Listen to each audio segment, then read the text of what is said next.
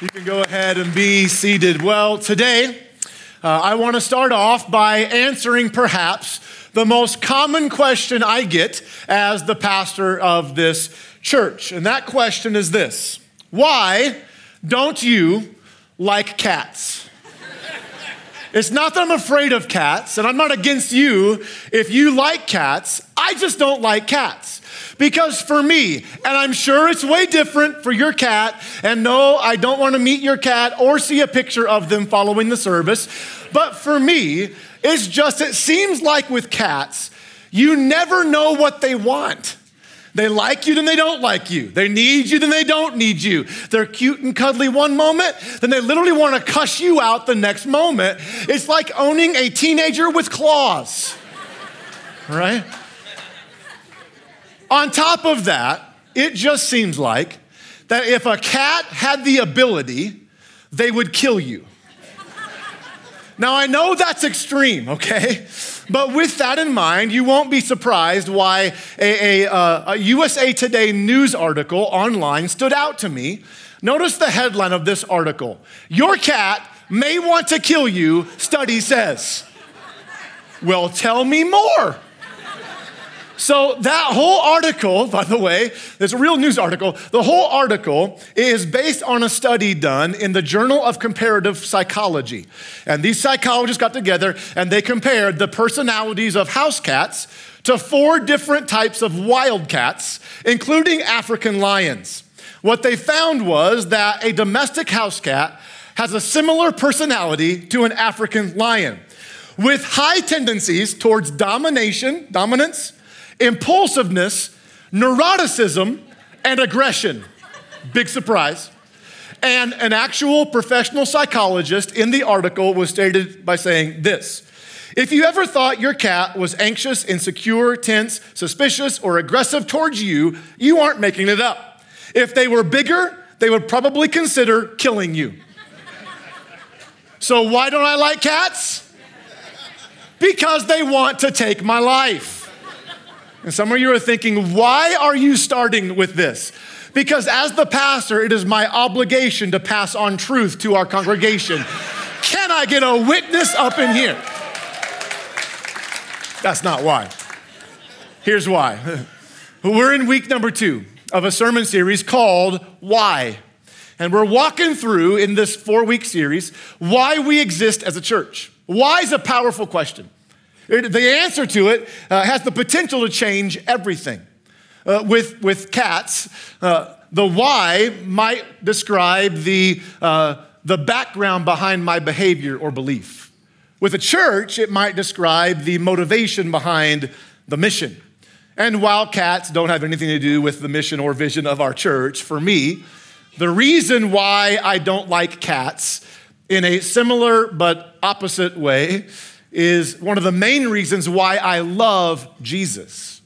And that actually has a lot to do with the vision of our church. But before I kind of tell you what all that means and kind of connect the dots, which I will do, I promise, I do need to introduce myself to those of you who are new. If you don't know, my name is Jeff Mannis. I am the lead pastor here. And whether you agree with me on cats or not, I am so excited that you are here. That goes for everyone who's here, by the way, including anyone joining us on video today or sometime later online. As I said, I don't like cats for 2 reasons. I never know what they want, and they want to take my life. But similarly, one of the main reasons why I love Jesus is because, unlike cats, we don't ever have to wonder how Jesus feels about us, what he expects from us, or what he wants to do for us.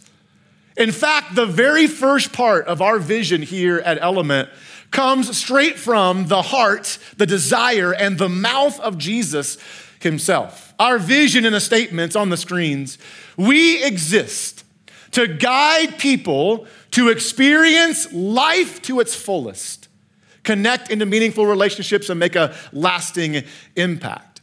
And the reason the first part of our vision is about experiencing life to its fullest is because, according to Jesus, that was also his vision for all of us.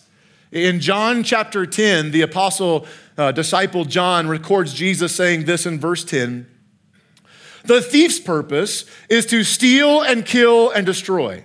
My purpose, or in other words, my vision for everyone, is to give them a rich and satisfying life. Other versions say abundant life, or life to the what? Full. Life to the full. We are all about helping people experience life because Jesus is about helping people experience life. And not just life, but life to the full. Abundant life, a rich and satisfying life. Who doesn't want that, right?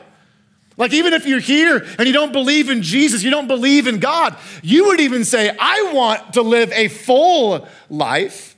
Which, by the way, if that's you, if you are here and you don't believe, my words today may not convince you to put your faith in the life that Jesus gives. And even if it doesn't, our love for you will never change. And you're welcome to continue being a part of our church. And yes, I'd be lying if I didn't tell you, I would love to convince a few people today to put their faith in Jesus and experience the life that he gives. But my main goal today is not to convince anyone to put their faith in Jesus.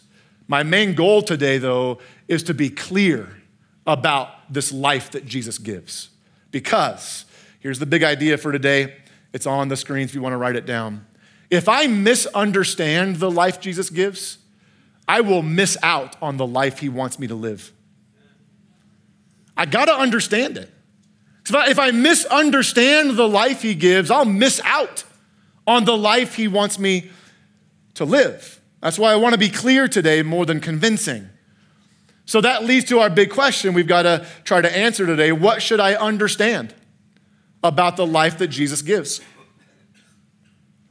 What should I understand about the life Jesus gives?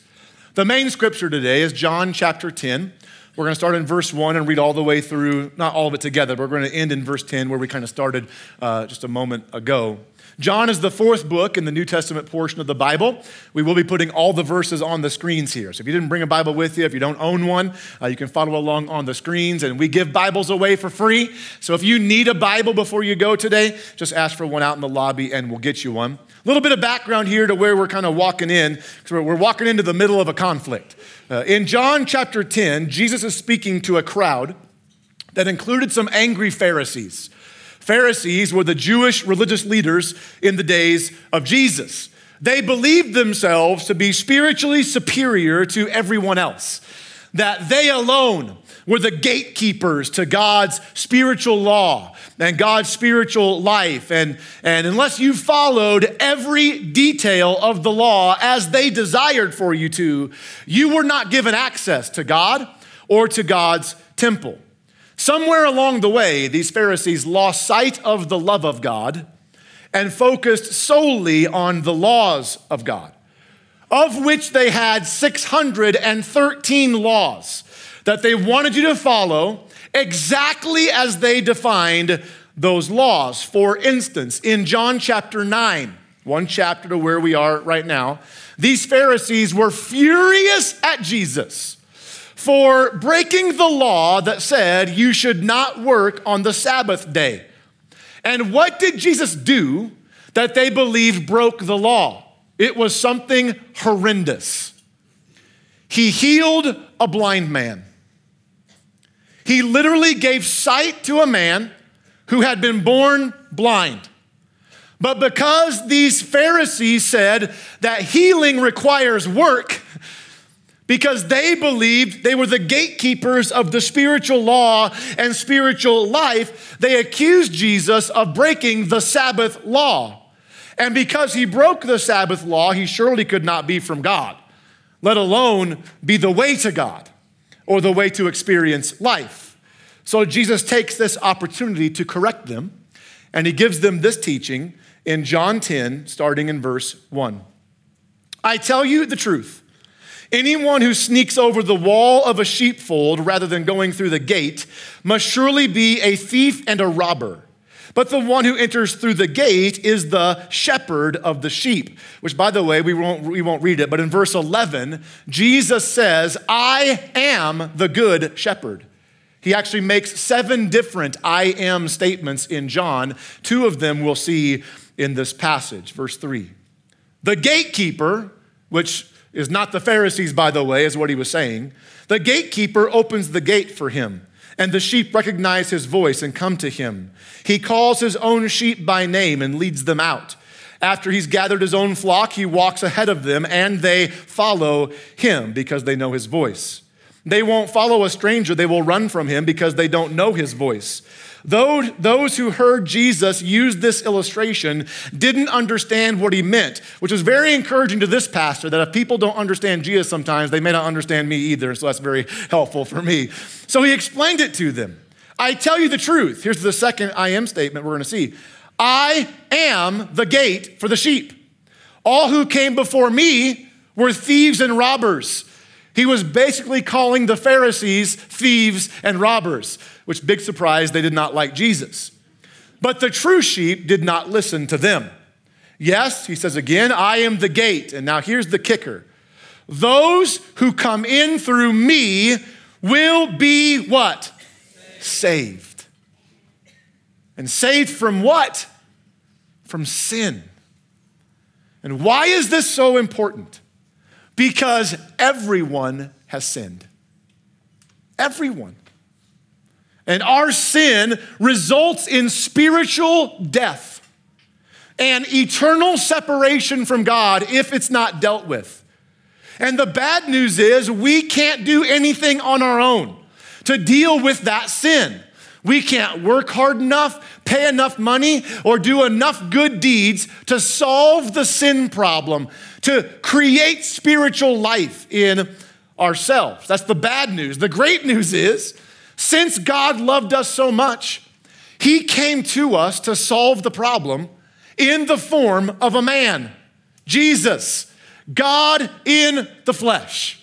He came as one of us. He modeled a perfect life for us. He died because of us on the cross, paying the price for our sins.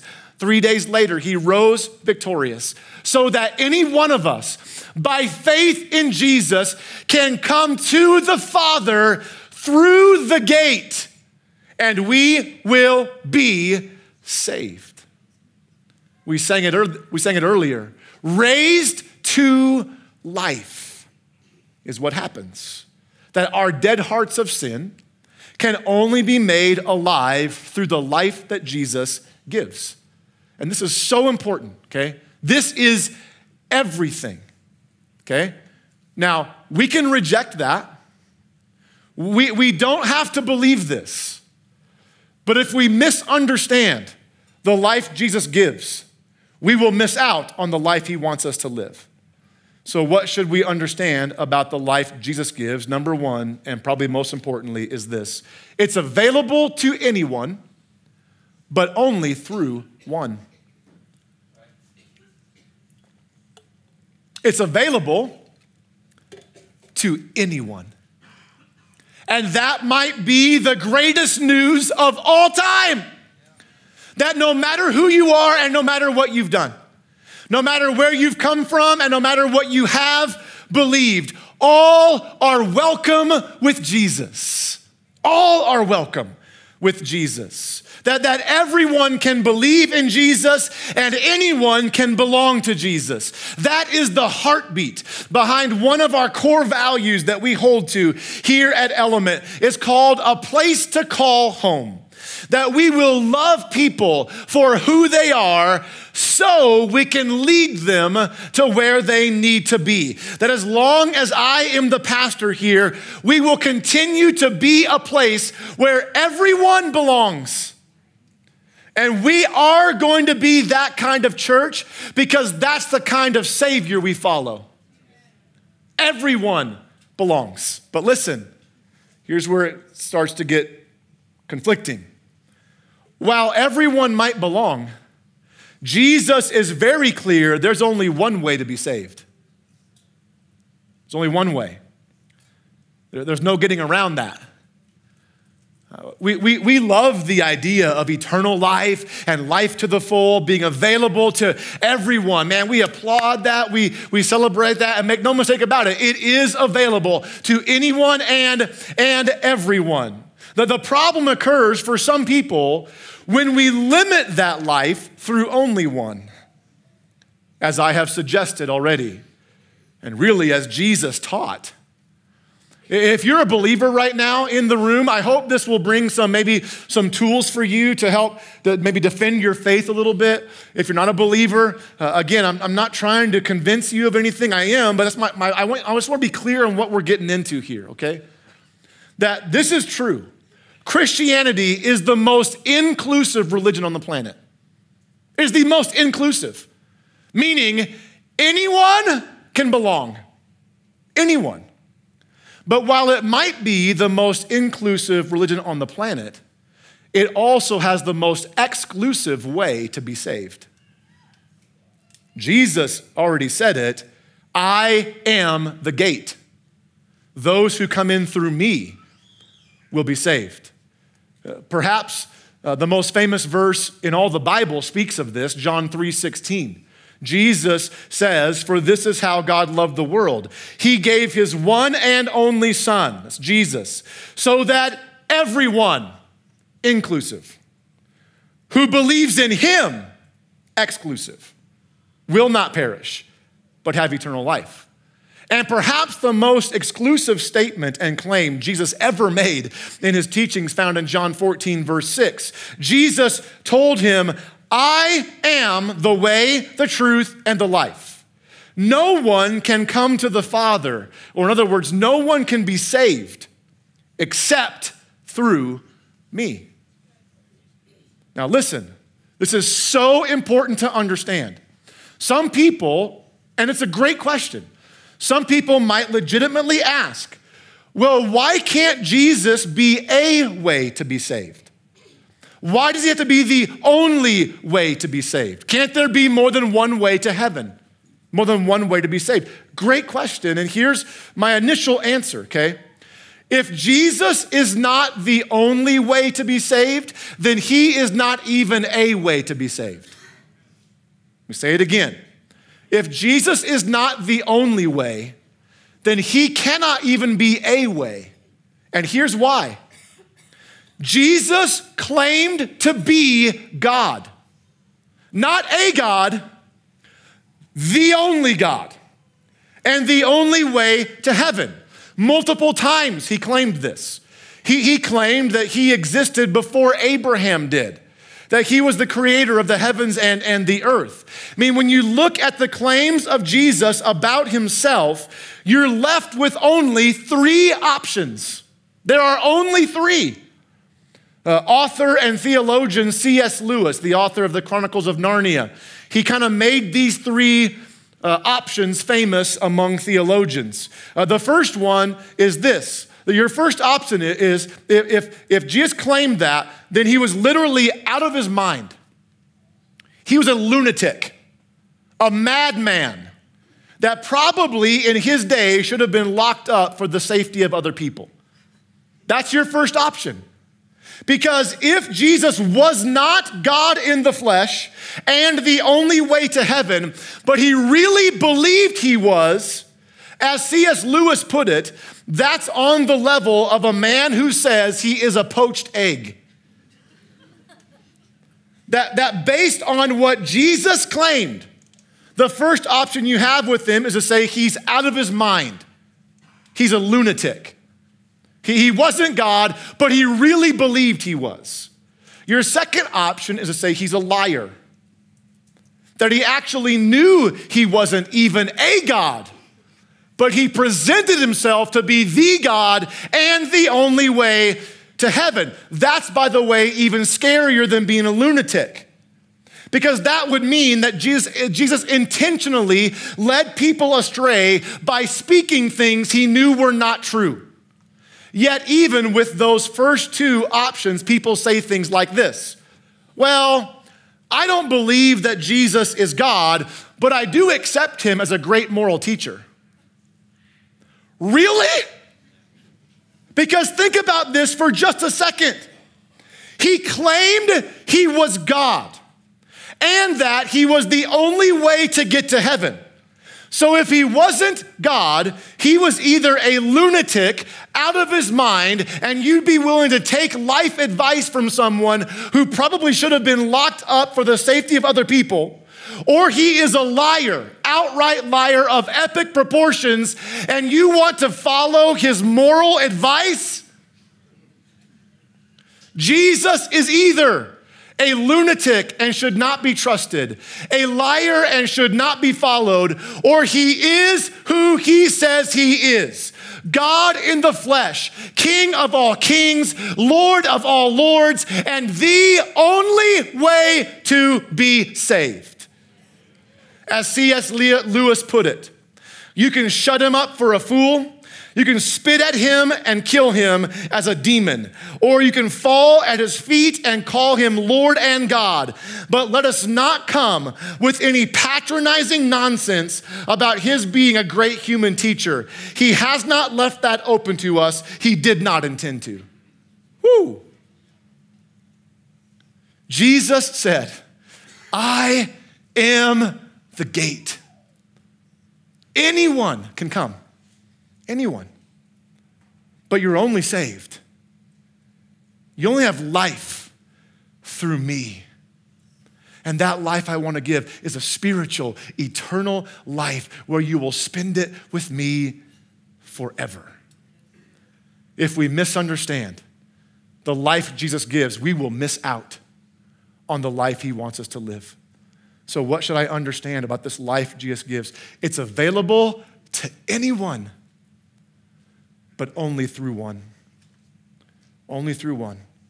And that's why that message will continue to be the center of what we teach here at Element Church, that there is only life in Jesus.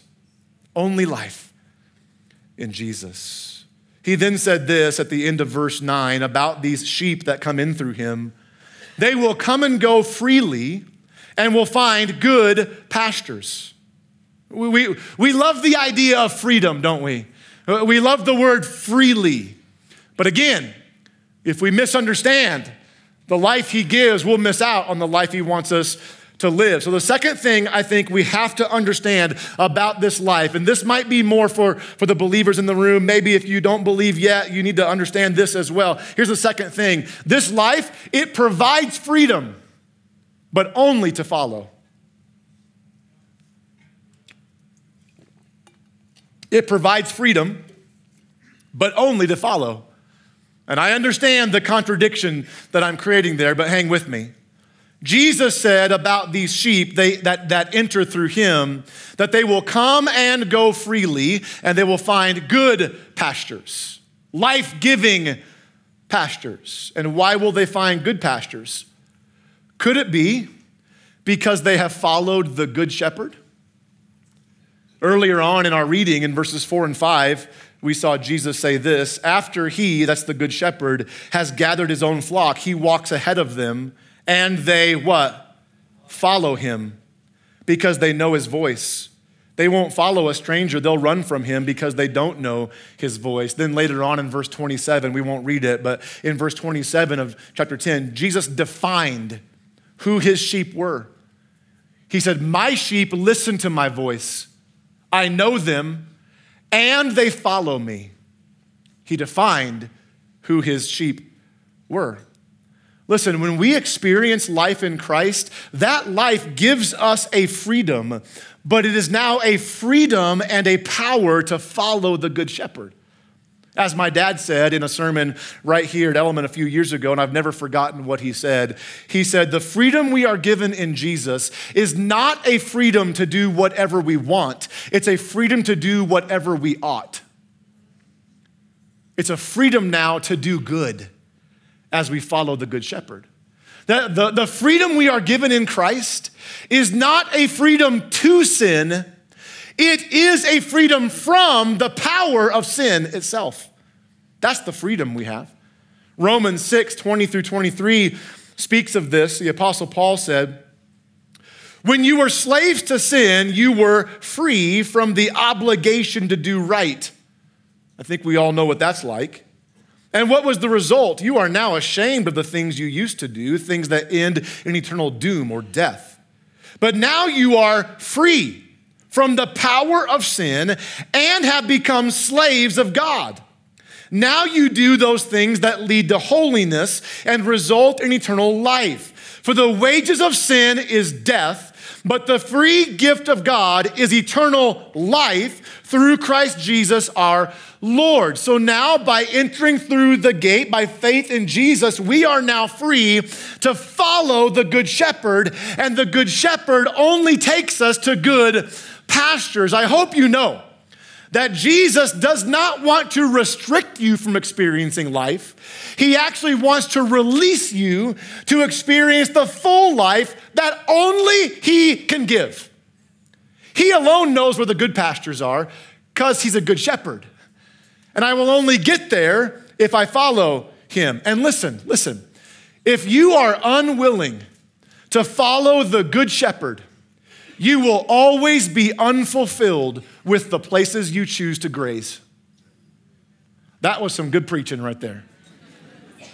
If you refuse, and you can, if you refuse to follow the Good Shepherd, you will always be unfulfilled with the places you choose to graze because they aren't life-giving pastures. Here at Element, the life we want you to experience does not end once you're saved. That's just the beginning. It doesn't end by putting your faith in Jesus. True life, life to the fullest, happens when we choose to follow Jesus and live in the freedom that only He can give. Jesus will never force you to follow Him. He won't, because He loves us. But by faith in Him, we now have the freedom and the power to follow the Good Shepherd. That brings us back to the verse where we started. It's the verse that drives our vision here at Elements, why we exist. John 10, verse 10 says this: "The thief's purpose is to steal and kill and destroy. My purpose," let that sink in. My purpose is to give them a rich and satisfying life. Life to the full. If we misunderstand the life Jesus gives, we'll miss out on the life He wants us to live. So what should we understand about this life Jesus gives? It's available to anyone, but only through one. It offers freedom, but it's a freedom to follow. And number 3, lastly, it fully satisfies, but only in the Spirit. It fully satisfies, but only in the Spirit. We read verse 10 and we hear phrases like full life or rich and satisfying life. And in our humanness, even for those of us who already believe, in our humanness, we can very easily jump to worldly riches and worldly satisfaction. We can very easily say things like, well, if I just believe in and follow Jesus, I will have a peaceful and problem-free life. I will have plenty of resources. I'll experience pleasure, maybe power and prestige if I just believe in Jesus, whatever it is. But that's not the rich and satisfying life Christ is talking about. Like, listen, Jesus is not against any of those things. I think He's for us. Experiencing all of those things I just mentioned, as long as those things are experienced in the good pastures of following Him. As long as they are experienced in a way that's for the good of God and the good of others, okay? I think God's all for us experiencing those worldly things, but that's not what Jesus came to give. We might want to experience those things. We might even think Jesus should allow us to experience those things. But all those things are temporary. They are of this world. All those things can be taken away. All of them.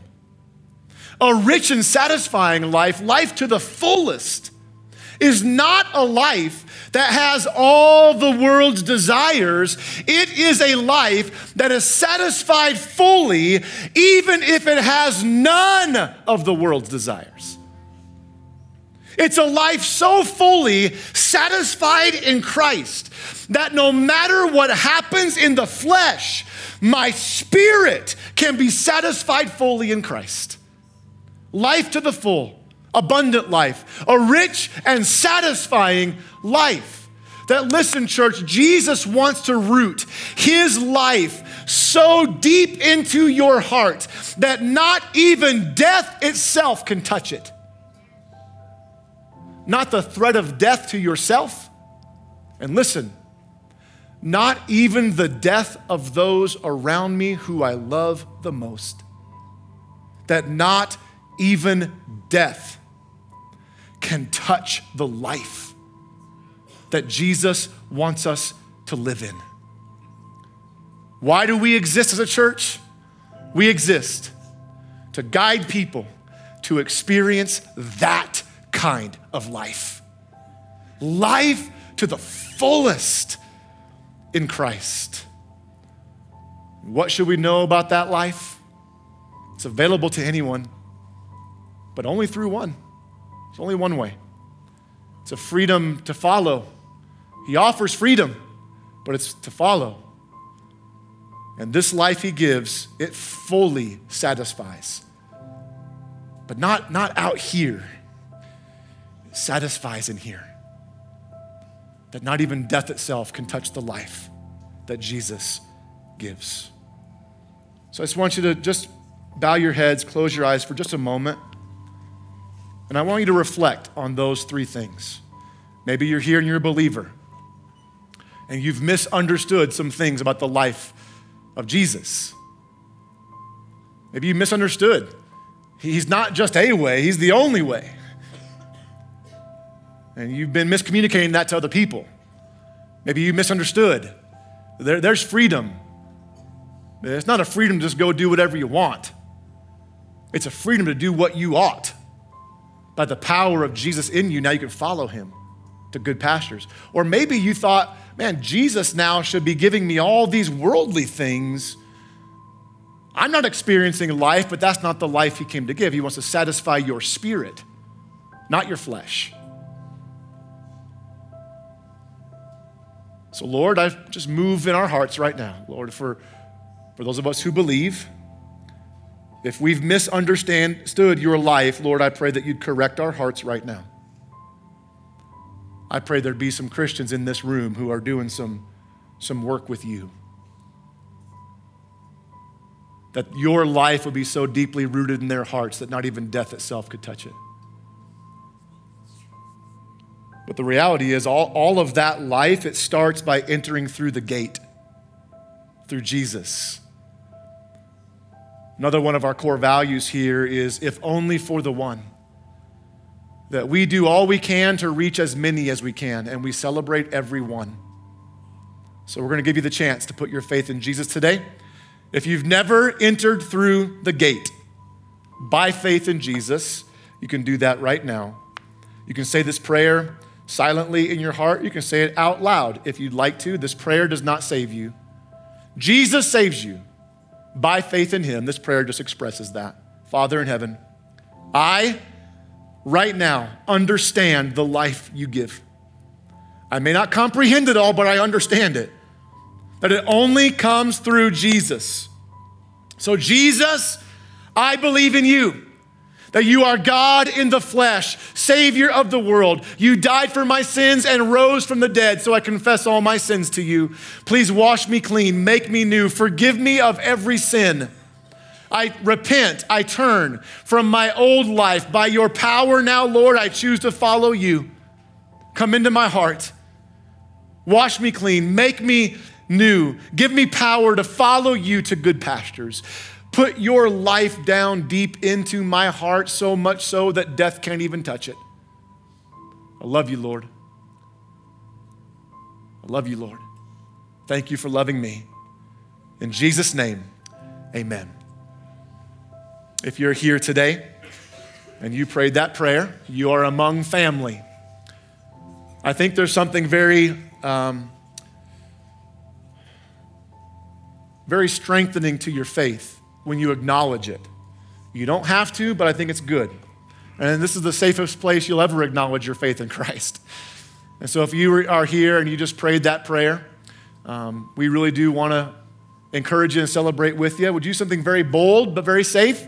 Just lift up your hand and say, yep, that's me. I just asked Jesus into my heart and I want to see you. If that's you, anybody say that's you. I don't want to miss anybody. Praise God right there.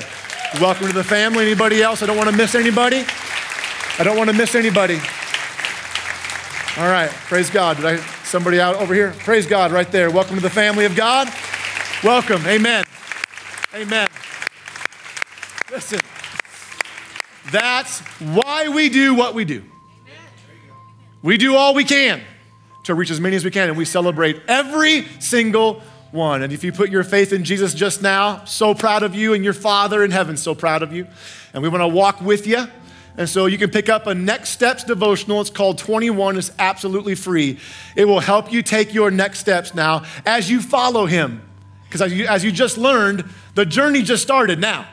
It didn't end, it started. And now you got to follow him. And so we want to help you do that with that devotional. Ask for it out in the lobby. They're totally free, and we will give you one today. Let me pray for us and then remain seated. Got a few closing remarks. God, thank you so much for life. Lord, Jesus, we just read about how you taught, I am the gate, and we saw people walk through the gate. Lord, that's incredible. We are literally living scripture in this moment. Lord, let that not be lost on us, that you are still the gate. You are still the only way, and you are still the author of life. And spirits came alive today in this place. Lord, thank you. Thank you that we're a part of that. Lord, I pray for those new believers that they would be walking with you now. Lord, I pray for all of us when we fall, we get back up and be walking with you by your Spirit. Lord, help us understand the life you give and live in it. I pray for a life that not even death itself can touch. We love you, God. We give you praise in Jesus' name. Amen.